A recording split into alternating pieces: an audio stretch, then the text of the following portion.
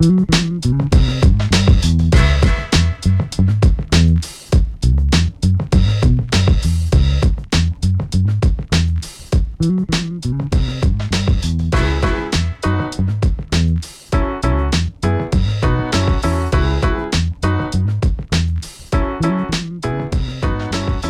and gentlemen, welcome to The Scoop. I'm your host, Frank Chaparro, editor-at-large at The Block, and I'm very excited for today's episode. Joining us on the other side of the mic are our two guests. We have Stani from Lens joining us, of course, and Variance Lee Jin. These two are probably at the epicenter of all things Web3, and I'm very excited to have them both. This is not their first time joining us, so you should remember them.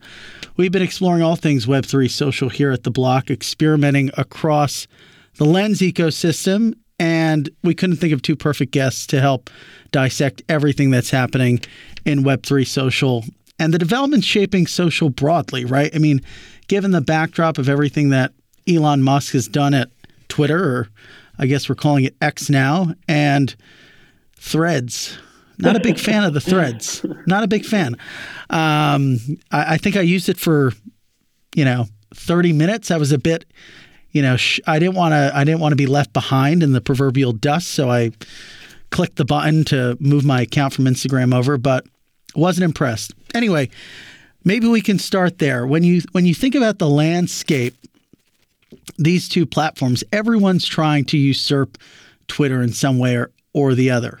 And they're not the only ones, right? We have our former president on True Social pontificating all the time. What do you make of the environment right now? What are they getting wrong? What are they getting right? And how do they open the door for Web3 social? Maybe we can start with you, Stani. Yeah, maybe. First of all, it's happy to be here, Frank. And thanks. I think last time we met, you were here in London. We met in my local pub. We had a couple of pints, and we were discussing all things Web3. So it's nice to be here also on air and talk about this thing. So we're just basically taking that conversation and forcing it and having Lee sort of add a bit more of decorum to it. It's amazing. It's amazing. It's going to be interesting because especially Lee has a lot of interesting kind of like takes on Web3 social and something that I try to reflect quite a lot in my work as well. And just to say briefly, I think the landscape now is very interesting. I think we're very conscious about social media today as everyday users. We start to understand that we want to reshape a bit the internet and the way we actually engage and what kind of information is given to us and how it's valued. And also, we really want to have a lot of ownership as well. And by ownership, I mean is more about self-sovereignty in the sense that we want things that we create and build be also something that we can actually own as well. And I think that one interesting thing about even without Web3 social is that there's now more user optionality and choice.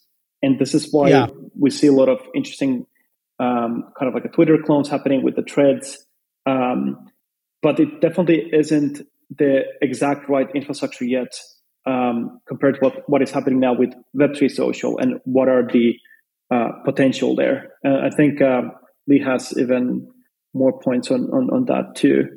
I mean, I don't know how Lee has the time to write everything that she does.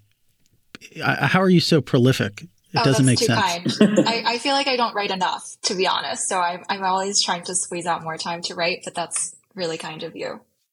So maybe how can you expand upon that? Yeah, sure, definitely. Yeah, first of all, it's really nice to be here. Thanks for having me, Frank, and great to see you, Stani. I think when talking about Web3 social, it's really critical to remember that Web3 social doesn't exist in a silo. It's not its own universe. The fact is that every consumer application is competing against all of the other consumer applications out there for people's time. And so Web3 social needs to be taken in a context where there's all of this activity happening around social media platforms in general, including in the Web2 world.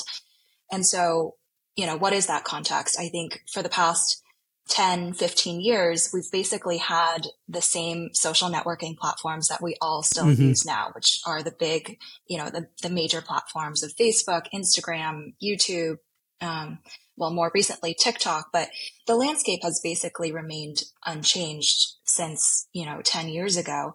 And I think we're finally reaching this dawning realization among their users that they're ready for something new. They've experienced a lot of the changes and the turbulence associated with those platforms over the past few years with management changes, algorithm changes.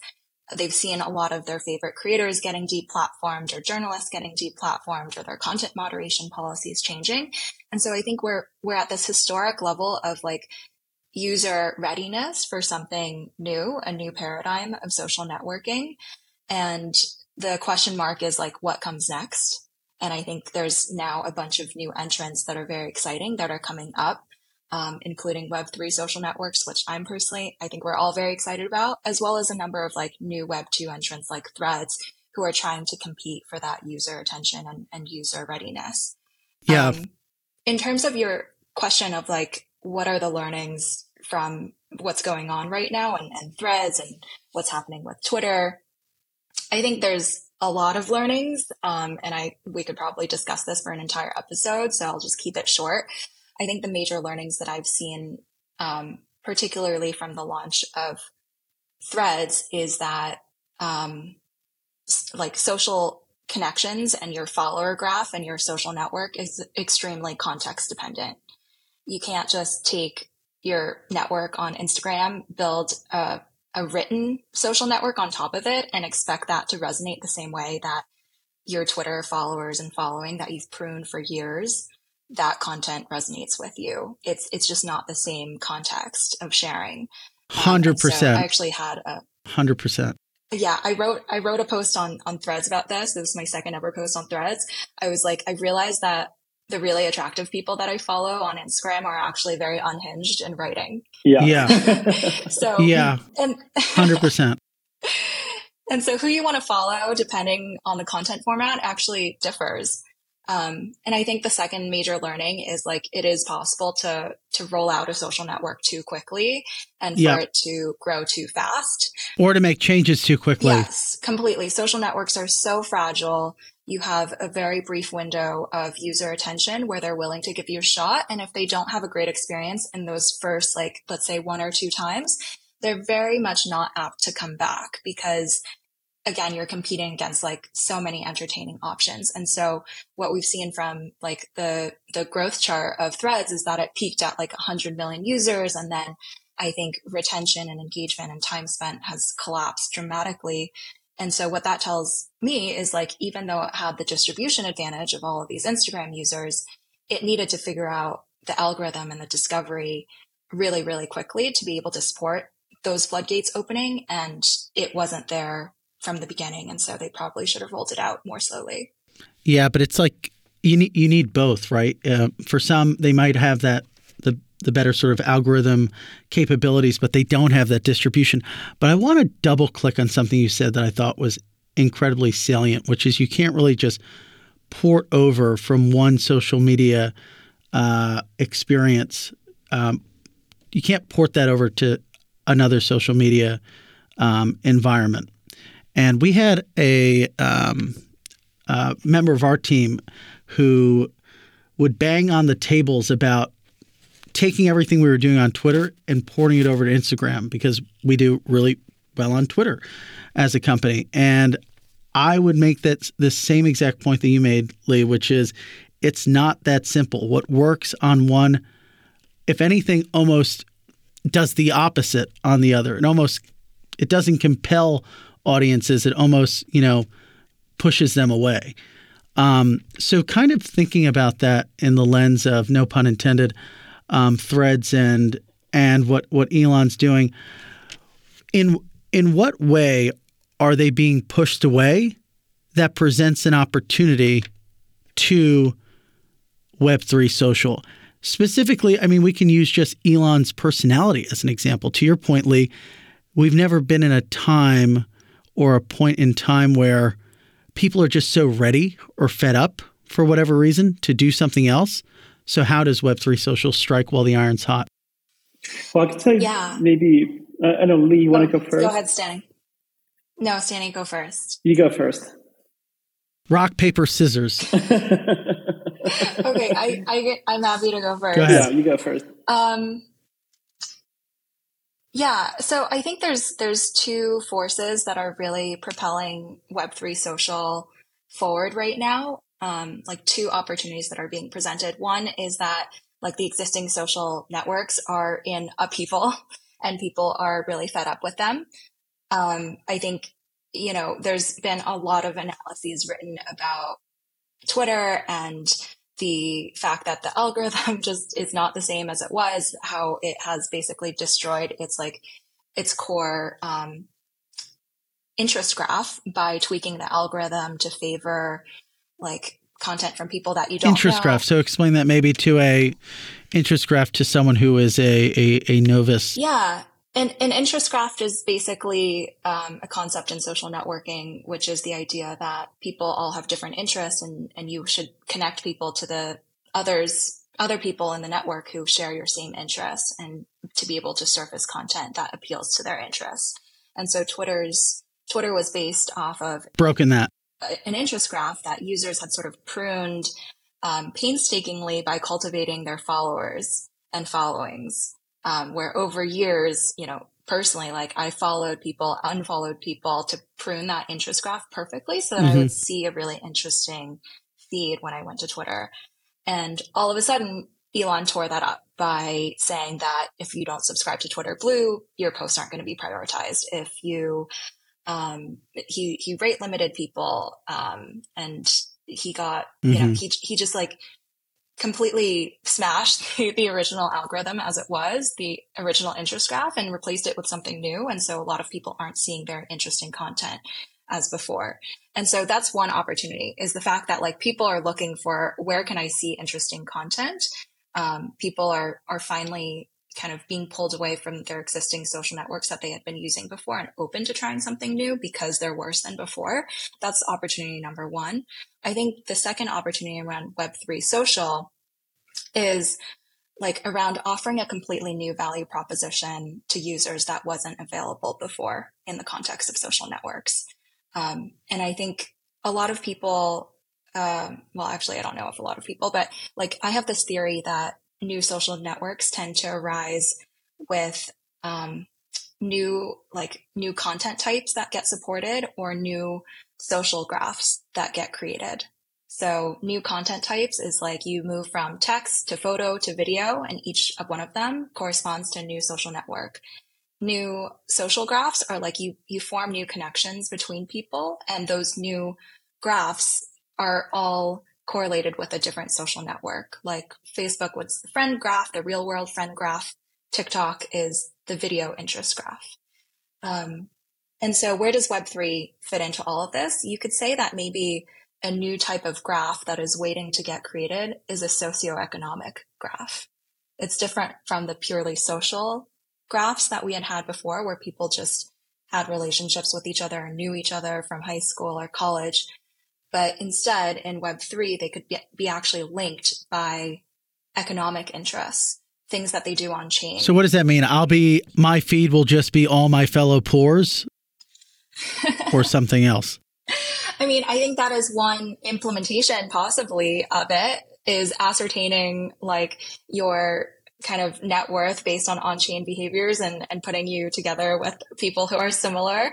But I don't know if that's very interesting. You guys are going to be having so much fun in your interest draft. I'm going to be over here. I think the more interesting version is like we have so much on-chain data around who is interested in what communities based on not just like smashing a like button, but based on things that you actually do on-chain, transactions that you've done on-chain with skin in the game. So how's that playing out? How's that playing out on Lens right now? Not to interrupt, but I just find this so interesting. It's actually very fascinating because in some ways, what I see in the same way that Ethereum as a interest graph as well in a social network, basically. Like what Lens does, it provides different kinds of guarantees and structures in a form of a protocol, things like identity, networking, following different profiles, and creating content, storing that content in the form of tokenized NFTs, for example. And what Lee said is very fascinating, because this kind of social behavior happens in Web3 on an ongoing basis.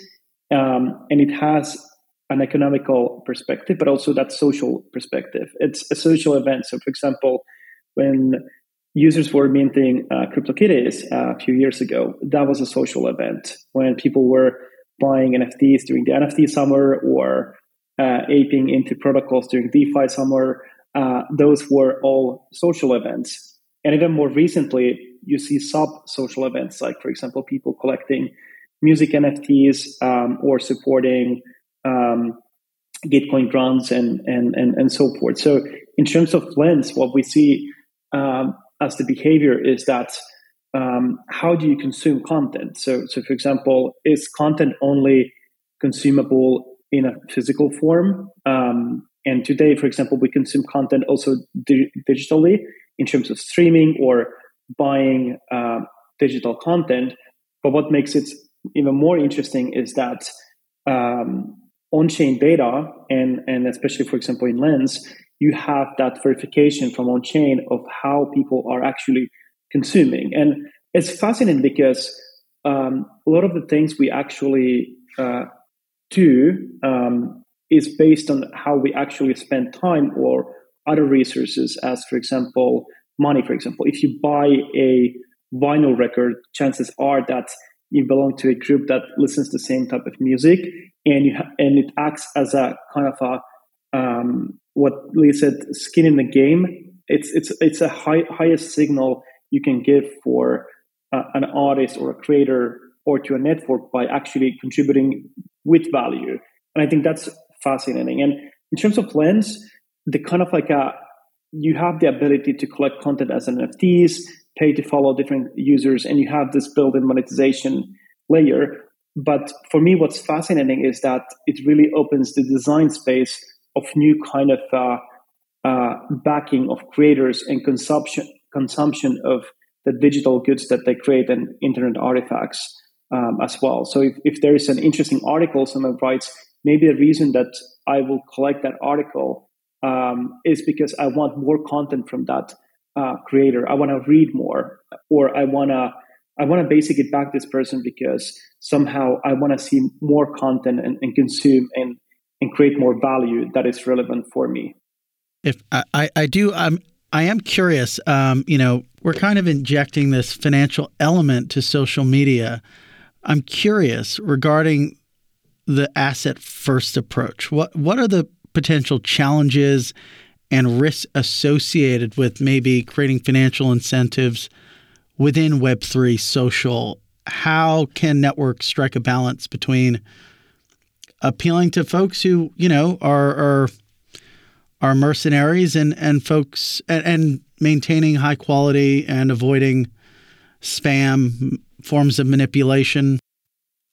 Yeah. How do you think through that? First, can I say something on the previous point of socioeconomic networks? Yes, you can. Okay, great. Absolutely. Yeah, I think another interesting framing of the social, of the history of social networks is that with increasing internet bandwidth, we get additional types of social networks that support that bandwidth, that create content that is, sort of in accord with that level of bandwidth. And so the original social networks were basically just simple text blogging platforms like Zanga and LiveJournal. And then we got photos, and people were able to, upload and download photos. And so then we got photo sharing sites, Facebook from this era, Tumblr too, and then video, et cetera, et cetera. And I think the interesting thing about Web3 is that maybe there's a new type of bandwidth, which is economic bandwidth. There's financial information that's inherent to every action that people take on chain. And like Stanny said, being able to actually put value behind something, behind a creator or a piece of content or whatever it might be, it's the highest form of vouching for something, displaying that you like something, to actually have skin in the game. It's so much more meaningful than perhaps just taking an action on a like button. And so that concept of this economic bandwidth that blockchains now afford us, I think could be an interesting substrate for a new social network. And that, I think, tees up well to your next question of like, what are the downsides of building with this economic component in mind, of taking an asset first approach that leans into the economic element of blockchains and enables people to be able to profit? Well, I think the downsides are essentially the same ones that we've seen play out during this last cycle of crypto, which is that you get a lot of unsustainable usage of networks driven by speculation, people who try out new products without really any intrinsic desire to stay a part of the network or to be a valuable member of the network on an enduring basis, but who instead try something out or take very low value actions just in order to gain some sort of financial value. And I think that's the risk that you run with asset first approaches to Web3 social, as well as people think that maybe there's a way for them to earn, and that kind of overshadows all of the other interests that they might have in a particular social network. But I don't think this problem is like inherent or it's unsolvable. I think there's a lot of people who just dismiss crypto entirely because it has been in part speculative to date. And my response to that is it's not a category error for crypto to be financial in nature. I think there's been implementation errors with how the asset first approach has been taken so far, where speculators are very much like a huge part of the user base of some of these networks. But I don't think that's necessary. Per se. I think things can be done to mitigate that. Well, I want to say something go ahead, Stani. Interesting as well. Yeah, because I think that the amount of transparency Web3 has is just mind-blowing. Mm-hmm. You know, when we're looking at all this transactioning that is happening on a public networks, it's actually like that increases awareness and also ability to see those different kinds of opportunities and how these systems that we build and design are working actually and how to make them better. But what is fascinating is that for me, the way I see it is that we do have this very large financial element on the existing networks, mm-hmm. but as a users, we don't really see it because we're kind of we're participating in all of these internet businesses, and internet businesses by I mean social media networks that are built in during the Web2 boom, and we don't really see how the actual monetization works there. So, for example, if these networks were more transparent and they will actually show to the users that, hey, we actually made hundreds of thousands of dollars because you're in our platform and here's how we make money. And like if they will be transparently showing that actually how much money they're making, you'll be in the exact same situation. But with Web3, what it can actually do is it brings that transparency, also easier ways to share that that kind of an upside across the whole network. So not only by, let's say, the creator itself, but the creator can share between the algorithms, the experiences that are created to surface and make the content look good, the protocol itself, and anything that is part of that so-called content supply chain. And at that point, you can actually, and this is happening even today on Lens, because the creators, they're sharing the NFT collect fees with other users that are amplifying the content by mirroring it to other users, or whoever was part of the creation process, they also split the revenue. And that's a sign that people actually want to share revenue and make it as a equal sum game that benefits all. And I think if we take that kind of like an approach, and we will see that actually that's how different users are actually making revenue for the platform, we will be quite shocked that why users aren't getting any of that benefit. And they can't really, because everything that users are doing on the platform, they really are giving the ownership for the platform. And we saw that recently, for example, that if you can take a username out of one user and give it to someone else, remove followers, block from the platform, those are the kind of things that are it doesn't happen frequently, but are like kind of like reminders of where things could actually go. But it's a bigger reminder that when you don't actually own, if you're living on this rented internet space, and even if you're getting rent free, you're actually paying that with other ways. And I think that's the kind of like approach where the asset perspective comes. Like, what if this actually, we have an asset approach which is transparent and actually can benefit the end users on the background while they're getting these amazing experiences and using the algorithms and have actual choice to choose what they want to consume. So that helps mitigate some of that downside. It's interesting to juxtapose it with monetization efforts that are underway on different platforms like Twitter. How would you think about the differences betwixt the twain? Yeah, I'm happy to take a stab at this because I've been sort of looking at the space of creator monetization for a really, really long time. The way that I see it is a lot of the social networking platforms have made various attempts to be more creator friendly over the years. They've introduced creator funds. They are doing things like ad sharing. I think Elon announced that creators who get over 15 million views per month would be able to participate in ad sharing from the platform. At the end of the day, miss it by this much, Lee. Miss it by this much. I know, all thanks to those algorithm changes. At the end of the day, I always come back to who has the leverage, who has the power, who is able to dictate these policies, and how much power does a creator have versus how much power does the platform have. And while I applaud any sort of movement that the platforms do in terms of being more creator friendly from an economics perspective, at the end of the day, they can decide, on a whim to roll back that change and to change it, to, alter the program, to change the payout rates, whatever. We've seen that happen so many times in the past few years where payout rates change or programs get deprecated and creators are just left out in the cold. Whereas in the Web3 world, I think what Stani is building, what Lens Protocol offers, what Web3 asset first social networks offer is this ability for creators to be able to determine for themselves what are the prices that I want to charge, how do I want to monetize, what is the business model that I want to seek as a creator, how much do I want to split revenue with people who mirror my posts. That's basically like the Lens version of a repost. And so every element of the business model is totally in the creator's control. I think that's the inherent difference. I also like the idea of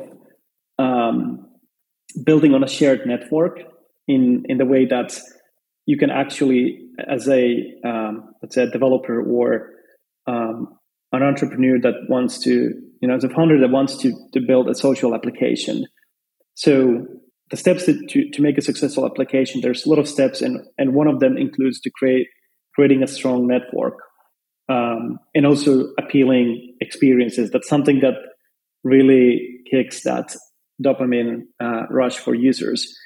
And being able to tap into existing network, that also means that you actually have less of a concern of building a network, and you can shift focus on actually and resources to building that experience that is exciting. So, like, I've seen this with Lens, because with Lens we built pretty much protocol only. There was this big discussion like protocol first, app first, and I think we actually went something in the middle where we went with protocol only. So we built the protocol, and we saw community members building different kinds of desktop interfaces that are open source that can be forked, redone, mobile clients as well, and just integrating Lens even to existing Web3 applications and adding a social layer into it. And what we noticed is that after we saw a lot of this building happening, a lot of the build was actually building something similar that already existed. So the Twitters, the Instagrams, the Pinterest of the world.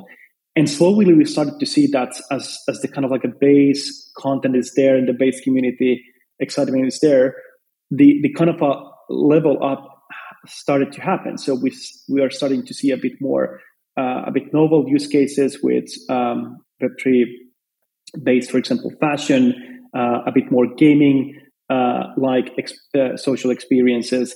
And a lot of designers, even recently, are excited to think about like how we create new experiences on Lens and are tapping in to build something. So I think I think we're in a very happy place when we actually start to see that we see frequently new interesting apps being built with social experiences on top of a decentralized Web3 infrastructure that has all those elements that are empowering the users, and the users can actually then choose what are those networks. Because frankly speaking, I'm personally tired of all the social media networks that we have today. They haven't really changed a lot since a decade now, and the changes that are made, they're still the same experiences. But what we actually could build, if it will be easier, could be something completely new. I actually am more excited about social experiences within games like Fortnite than what social media is today with big tech. Yeah, you hit the hammer on the nail in terms of the types of changes. Do you guys remember when Instagram first changed the feed and made it non-chronological and everyone had an aneurysm? You know, I mean, that was a very traumatic experience for everyone. And, you know, people, I think, out there in the world may not understand or appreciate this economic element that you eloquently unpacked there, Lee, but they could definitely relate to the power of a community and having a say in changes being made. Imagine if, you know, I don't know what it was. Was that like 5 years ago, 6 years ago, 2 years ago? I don't know. But imagine if all three of us could have like participated in some way. We had some stake in the game, not just from a monetization perspective, but from an actual product perspective. No one wanted it. Like you couldn't find a person. And then the head of product at Instagram like did that really cringe video. The memories are coming back to me, but I mean, that's something that can, I think, really resonate with people. Totally. I think I think that element of user choice that is afforded by building on a shared foundation through an open protocol is really powerful. And we're only starting to see what that means for users. Like, as a user of Lens protocol, if I don't like one application, or one application has an algorithm that, you know, does something that I'm not happy with, I can switch over to another Lens application that is built on top of the protocol and take all of my content, my followers, my following with me. And that's such a paradigm shift versus the social networks that we're familiar with. It is. And I wrote this piece about like the asset first approach to Web3 social versus the ideological first approach to Web3 social. And I think the way that I would summarize all of these different arguments that we've sort of been teasing out is like, one appeals to the upside of users want to profit. They want to earn from their activity. That's the asset first approach. There's this new economic element that can be harnessed.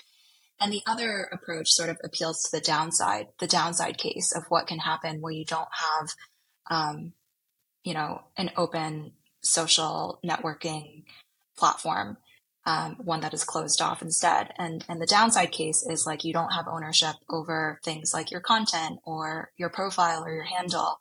You don't have any say over the algorithm changes or the product changes. And so I think the two approaches are kind of like psychologically appealing to either the upside or the downside that is in users' minds. But to play devil's advocate to an extent, I think some folks who might be listening to that sort of description might think, well, could that be a bit chaotic? Is the future of Web3 social just me bouncing around from platform to platform until I find my niche? Well, you know, there's something nice about, to an extent, audiences sort of galvanizing around a few select companies because, you know, everyone's there. Like if I may have the ease with which I can drag around my following, or rather my content or my social graph, but it sounds like maybe a bit more work, perhaps. or less, because so if you can move from one, let's say, network to another, or one experience to another, or an algorithm, just by automated way, or by just clicking once, that actually makes it even more smoother. So like I have this concept that I keep talking about. It's called liquid citizen, and I think quite frequently that's in Web3. The kind of peak point of decentralization is that if all these protocols that we're building, whatever they are, like non-financial, social, financial, and if you're in a state where actually you can move from one experience to another and achieve the exact same goal, but also, let's say you have the technical feature parity in a very simple way, you're kind of a liquid citizen in that sense, that you can actually choose whatever is aligned with you. So you can choose the communities you want to be part of. It's kind of like choosing the neighborhood you want to live in by just like clicking a button and teleporting from one place to another, and boom, you're in a new community and new city, and you have new neighbors and new people, and you're more aligned into that environment. And I think that's how it should be, because now you really can't do that. So for example, like on Lens, like if you really don't like one of the desktop experiences, like let's say Lenser, which is built by this young kid, an open source application, you can go to Lensphere, and Lensphere is basically giving you the same, but in a different flavor. So I think like in the future, like somehow if that user choice is on the user, it will change radically. And I think we don't feel it now because we're kind of stuck in the current internet where it's really pretty much owned by the big companies. We have little say, but what we are trying to do is to make it a bit more equitable and taking some of those modes away and giving them as guarantees to the users. And then that means that because those infrastructural things can't be any more modes, you actually have to think about what are the algorithms that actually benefits the users and provides them a lot of value, or what is the experience or the exciting thing in your application that keeps coming them, or what are the actions that the company has to do that actually keeps the customers happy by their own behavior. And that choice is so powerful when it's up to the user, and that makes internet more kind of like a fair and equitable. Yeah.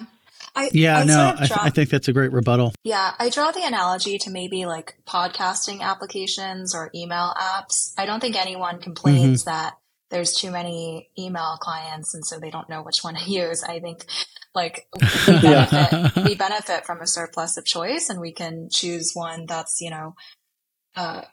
tailored to whatever our needs are, or whatever, way that we want to do discovery through, or the one with the best spam filtering. And so I think Web3 social is going to evolve in a similar way, where there are lots of options. Those options are ultimately better for the user versus having fewer options. But there's also going to be the power of defaults, where, people probably, a few apps might serve as Schelling points. And then it might also, another analogy might be NFT marketplaces, where even though all of the assets are on chain and sort of anyone can build an NFT marketplace on top, there are other sources of defensibility to them that serve as Schelling points, like, off-chain order books or liquidity or interface is another point of differentiation between them. Lee, I'm curious to get your perspective on this as an investor. When you're looking at maybe projects that are building on different ecosystems within Web3 social, what are sort of the metrics that you're looking at, and to what extent is token, the big T word, something that you're interested in? When it comes to evaluating new social networking applications or platforms, I think we're really interested in a lot of the things that I've been, looking for throughout my work as an investor, both in Web 2 and Web 3. I think a lot of the things that I looked for in Web 2 social are the same as I look for in Web 3 social, which is, are you building an engaging user experience that is significantly differentiated from what has come before. And I think we outlined a lot of ways in which Web3 can offer a very different value proposition than Web2 social networks. And I would want to see an application really lean into that. And then all of the standard, like sort of consumer social metrics that people tend to use to measure the health of networks are relevant too. Like, is retention growing over time? That would be a sign of network effects. Are people creating content, not just consuming it? What is the ratio of creation to consumption? What is the ratio of daily actives to monthly actives? Is there enough content there to pull people in on a daily basis? So all of those kind of classic consumer application metrics are ones that I would look at. And then I feel like there was a second part to the question. And how do you sort of think through various, if there's a token component? Oh, token. Yeah. I mean, with regards to token, the big T word, as you said, what I'll say is like our entire thesis as a firm is around user ownership and crypto enabling ownership to be more widely distributed. And we think that happens via tokens, which are like packets for sending value and receiving value. And so I think we're at kind of this moment of peak token FUD right now, where a lot of builders, a lot of people are in general skeptical of tokens. Yeah. But I still think that, the theory is sound, which is that when you give users ownership, they care more, they're more bought in, they're incentive aligned with a network's growth, or with a particular creator's growth. I think there's ownership. But it has to be the right time. It has to be at the right time. And I think the implementation details of how to execute this playbook are still TBD and being clarified as we speak through experiments that are running right now. And so the specifics of how you introduce a token, I think, need to be fine-tuned to mitigate a lot of the adverse effects that it could have, like attracting speculators and stuff like that. But at the end of the day, I think giving users ownership, I believe that it can make networks grow bigger and faster and be more vibrant and resilient than they would be without having user ownership. That's my answer. Fair enough. And I Stani's furiously taking notes. Writing everything down. Go ahead, Stani. No, I really like the first part of the question about what are the different metrics and whatnot, because I kind of like, today I talked to two different audiences. So one audience is the Web3 builders. It's been building Web3, maybe infrastructure, applications, and they're building Web3 social, for example, or some app that has social elements. And then I talk to people who are then the non-Web3 developers, just basically social media founders, and when you start talking about the numbers that Web3 has, they kind of like realize, oh, sounds like it's, these projects are not going anywhere and they're not having product market fit. So like there's two different kinds of realities. And the way I usually like try to also like approach this challenge is that, especially with kind of like Web3 social and non-financial applications, is that we're kind of been building infrastructure until this date, in the sense that the same way as, for example, back in building internet, in the 90s, a lot of infrastructure was built, a lot of these protocols that make it easier actually and accessible to interact online. Bandwidth started to grow as well, what Lee mentioned as well. And then, in the early this millennia, what we saw that we started to build the app economy. So we started to build applications on top of existing infrastructures that basically became more usable and consumer friendlier.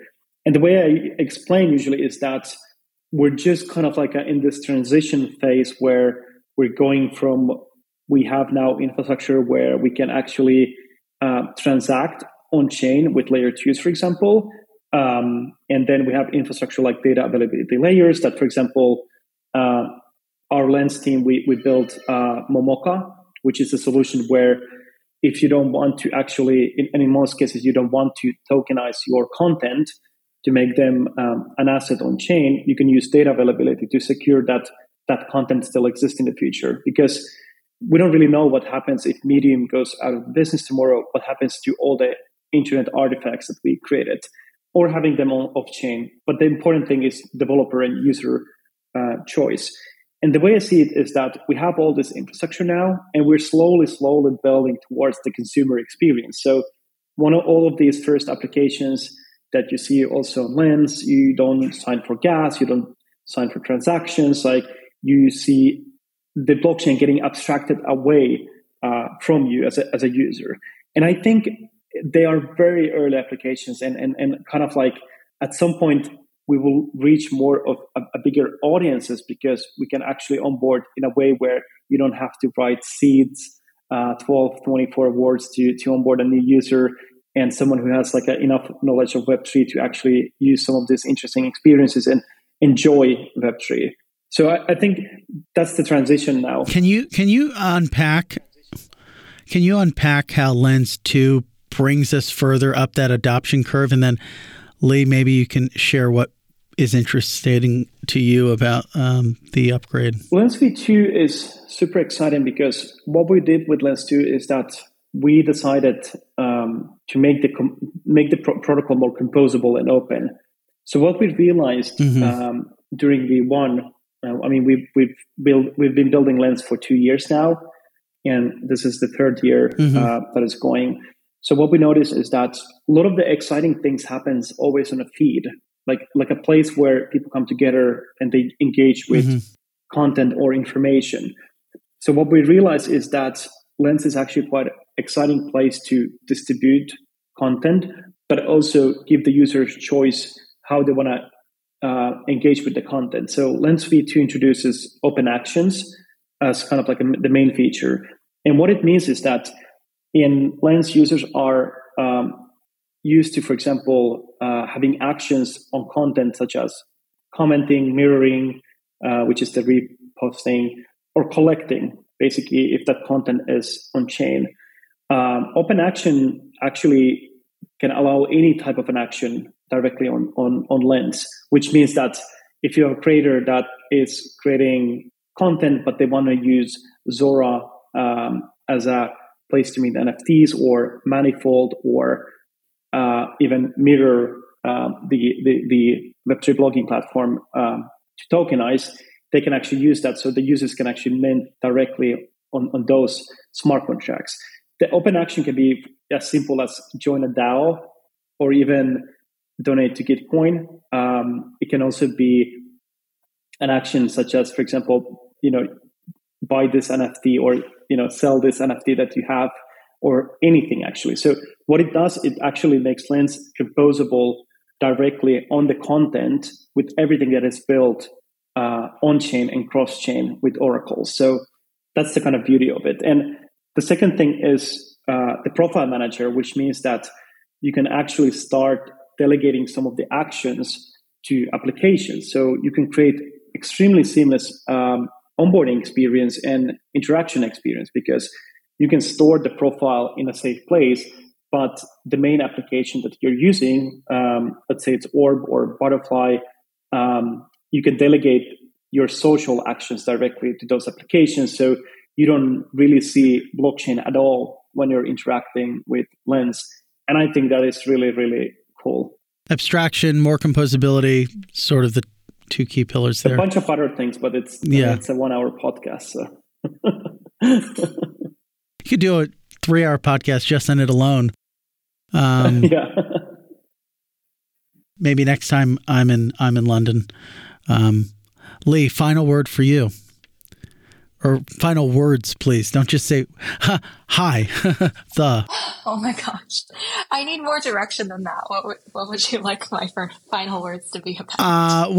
No, I mean, I guess, if you want to share any thoughts about, what you are excited about as it pertains to Lens 2, or just, maybe you could brain drop a prediction for us, actually. What are you anticipating over the next 6 months? Yeah. Well, okay. That people may not be expecting. I'm going to share a few words on both of those questions. So on Lens V2. Okay, great. I think open actions are super interesting. I think composability is one of those topics that is really overhyped in the short term, but really underrated in the long term. People talk about it constantly in Web3, and yet on the consumer application side, like where do we actually see the composability making a meaningful difference in the user experience? Like I don't really see it around me. And so I think what Lens V2 does is it sort of paves the way for that composability to be really meaningful later on, once there are more applications for users to take advantage of and to be able to take those actions from within the same interface. And then prediction for the future. Well, this was sort of inspired by ETHCC, which I recently attended in Paris. So I co-hosted a social with Lens Protocol while I was there. And I think the broad sentiment among all of the consumer builders who attended this event, because it was very consumer builder oriented, was that they felt the conference was so infrastructure heavy, but who is building consumer applications to take advantage of this infrastructure and this additional block space? I think there was a sense of like pent up energy for building consumer experiences in Web3. And so I'm really excited to see all of those applications coming out. I think in the next year, fingers crossed, we'll see an application gain a lot of user traction in Web3 because there's so many talented builders that are about to launch right now. And I think it's going to be an application which offers an experience that just is not possible in Web 2. Lee, is that too vague? It sounds like no, it sounds like what we need is a third conference in Paris for me to attend. Focus exclusively on creators. I need another excuse to spend 2 weeks in Paris. We were talking about doing this next year, so you'll be invited. We want to host it. Just smash it right in the middle of Blockchain Paris Week and ETHCC, so I can literally just stay there from late March to late June or late July, as it were, or forever. All right, guys. We'll do this podcast live. Or exactly. I could take a page out of your leaf, your book. Well, guys, thank you so much for taking the time. Really appreciate you being on the show. Hopefully you'll be back on again. And to our listeners, thanks for listening. Thank you so much, Frank. Thanks, Lee. Thanks.